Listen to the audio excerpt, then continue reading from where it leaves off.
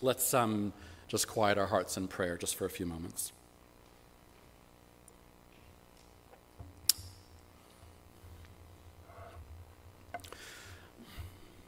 Oh God, you give us the hard task of reading these words and applying them to our lives. Be with us, we pray, and for us, as you always are, by the power of your Spirit, through the life, death, and resurrection of Jesus Christ. Amen and amen. Well, there's a running theme, I think, that runs through some of the New Testament passages, particularly where Jesus is speaking to his disciples. And it's one of kind of pitting the Christian life as this never-ending challenge.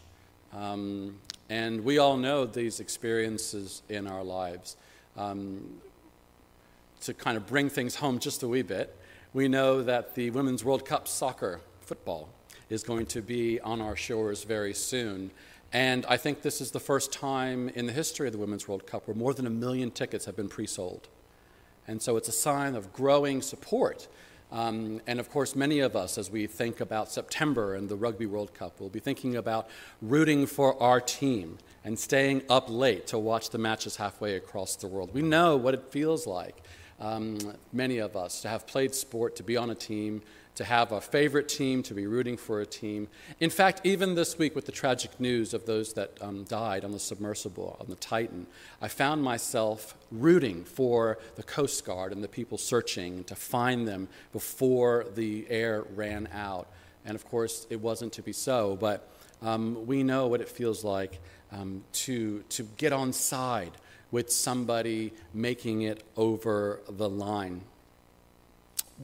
Every preacher encounters words in the Bible that they are afraid of reading out loud in some ways, because they know that if we read them out loud and we really truly attend to them, we might turn more people off than we turn on. And the words in Matthew chapter 10 are words to that effect. They are words that every once in a while you come across and you look at your own life and you think, boy, I really don't measure up. Or this seems too hard. Our gospel text this morning basically tells us that if we want to follow Jesus, we're going to end up getting hurt.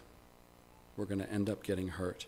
And it warns us that this whole thing about discipleship, about following Jesus, that suffering is a part of the package. Now, I don't know about you, but I'm not a really big fan of suffering and pain. I try to avoid it. I'm not one who looks for it or thrives on activities that might introduce it into my life. Avoidance seems to be a wonderful strategy to make it through life in one piece. But in the spirit of confession, I think it's also important that you know that, when I was younger, I was so scrawny that I couldn't participate in some of these really big contact sports. I mean, I just would have been torn limb to limb. And my brother was such an athlete. But this morning, we are encouraged in some ways to seek out pain and suffering. It simply claims that it's going to be an expected result of our lives following Jesus of Nazareth. And while none of us really likes the idea of suffering for the cause of Christ, there's another reason why you might want to avoid reading passages like this, and that, of course, is the feeling of guilt. And I think it's important to acknowledge and recognize that for many of us, we can't really connect the idea of suffering and pain to our Christian faith at all. Some of us, I'm sure, if we were graded on a spiritual performance matrix with this in mind, would no doubt find ourselves in some kind of trouble. Maybe C, average. Wherever you might find yourself on this supposed idea or grading scale of discipleship, there's another element of the passage before us this morning that's important to keep in mind. And that is that Jesus seems to be giving us a sense of challenge, seems to be giving the disciples, the first apostles, a sense of challenge. Jesus says that a disciple is not above the teacher, and it is enough for the disciple to be like the teacher. We are to follow Jesus' footsteps and to accept the reality that there are consequences that come with that. The heartening part of this passage is that 3 times the disciples are told to not be afraid. Don't be afraid of those that call you the devil or those who might cause you physical injury. don't be afraid, because God is on your side. And of course, here we can see the implication. The apostles are going to encounter physical and emotional pain in following Jesus. And yet, Jesus wants to affirm them and affirm that God cares for them and that God sees them. And nevertheless, God chooses to send them out on this mission. As human beings, we know all too well that we are able to rise to the occasion when it comes to challenge. Some of us even thrive on challenge. One of the interesting things about tourism that I discovered when I first moved here, particularly living on the South Island, is how much our tourism industry is geared towards almost killing yourself. Why would anyone want to strap themselves to a perfectly good bridge and jump into a gorge and pay good, hard-earned money to do it? Why would anybody want to pay good money to sit on a tiny fiberglass boat with a jet engine on the back and barrel their way through whitewater rapids? It doesn't make sense. It boggles the mind in some ways. In Yosemite National Park, in the American West, there is a mountain called El Capitan. This mountain has a 3,000-foot granite wall face, and it is a favorite of some of the best climbers in all the world. To summit El Capitan is a huge thing. About 10 years ago, a man named Alex Honnold was the first person to ever accomplish something called a free solo. Have you heard of this? A free solo. He free soloed the mountain El Capitan. That means that he went up the mountain without ropes or harnesses or anything to protect him from a fall. He simply used his hands and his feet, and there was absolutely no room for mistakes. Alex described his preparation as taking 2 full years, which included many exercises, such as hanging from the tips of his fingers for an hour at a time. He literally rose to the challenge of climbing the 3,000-foot granite wall face of El Capitan free solo. Now, I'm sure that if I asked for a show of hands in this congregation this morning, there would no doubt be stories of many challenges and many ways of training for those challenges and opportunities and experiences where you could tell us about the challenges that you thought were unimaginable and how you overcame them. My wife, she's, before we even met, ran half a marathon. And if you hear her, a full marathon as well. And a half. A full and a half. But if you hear her describe the training for this, the group training that went in and how it was a charitable fundraiser, and the ways in which it was grueling. And the interesting thing is she has no interest in running anymore. Some challenges are just things that we do to overcome within ourselves. Can I do this? Can I rise to this? No doubt this morning there will be those of you who have done similar things, run long-distance races, or those of you who committed yourself to learning multiple languages, or perhaps even written a book, or taken on the challenge of writing a PhD thesis, or creating a sculpture or a piece of artwork, dedicated yourself to something that you thought you could not do, but you set yourself to that challenge. That sense, that feeling of challenge, of rising to that, of dedicating yourself to what you need to do in order to achieve the end before you, is the very same thing that Jesus is describing to his disciples and to us in the 10th chapter of Gospel of Matthew.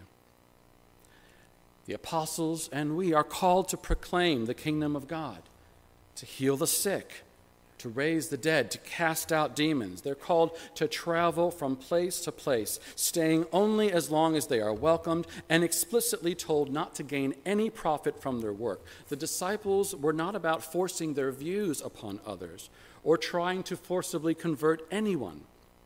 They simply were asked and told to travel without any tools of the trade or gimmicks and expect nothing in return for what they were offering.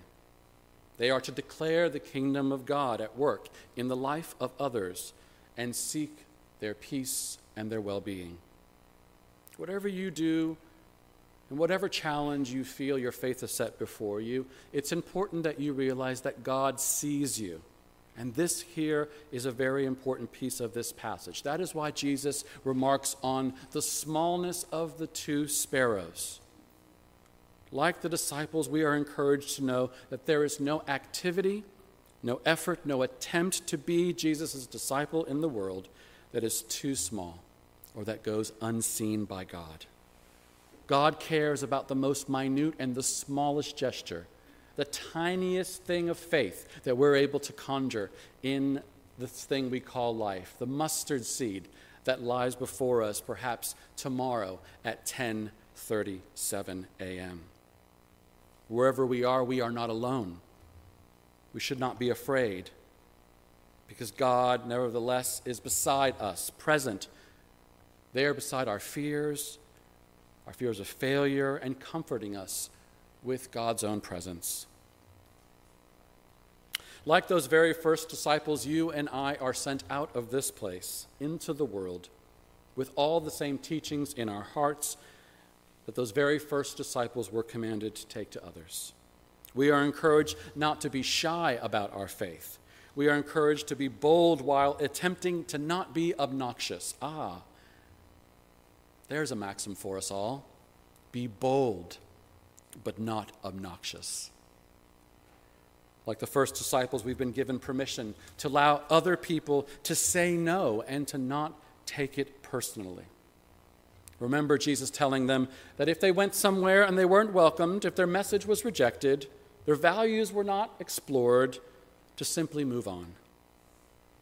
But here, let us not miss the mark of discipleship as a public activity, something that we ought to be bold and fearless with. And what Jesus never said is that we have permission to do nothing.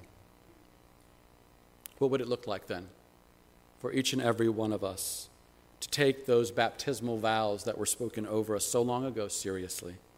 What would it look like for us to think of those that have gone before us, those who built this building and dedicated this land to the glory of God, but also those around the world who have given the greatest sacrifice of their lives because they refuse to reject Christ? Thankfully, God is not in the business of grading each and every one of us.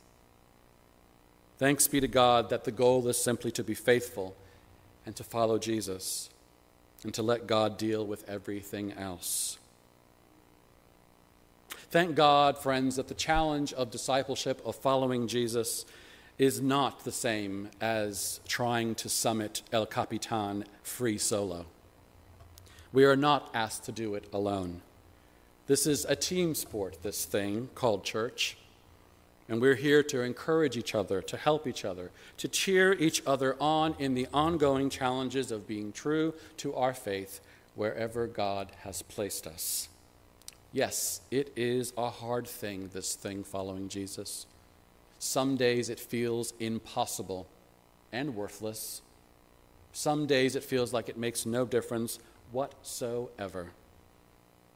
But Jesus bids us to do our best despite all of this. Whatever hardships we might face, whatever failures we might encounter, Jesus whispers to us, I know it's hard, but do it anyway. So we turn this morning to Christ and ask Christ's Spirit into our hearts to deposit within us strength and encouragement for the journey that is set before us, the journey of discipleship. May God make it so. Amen.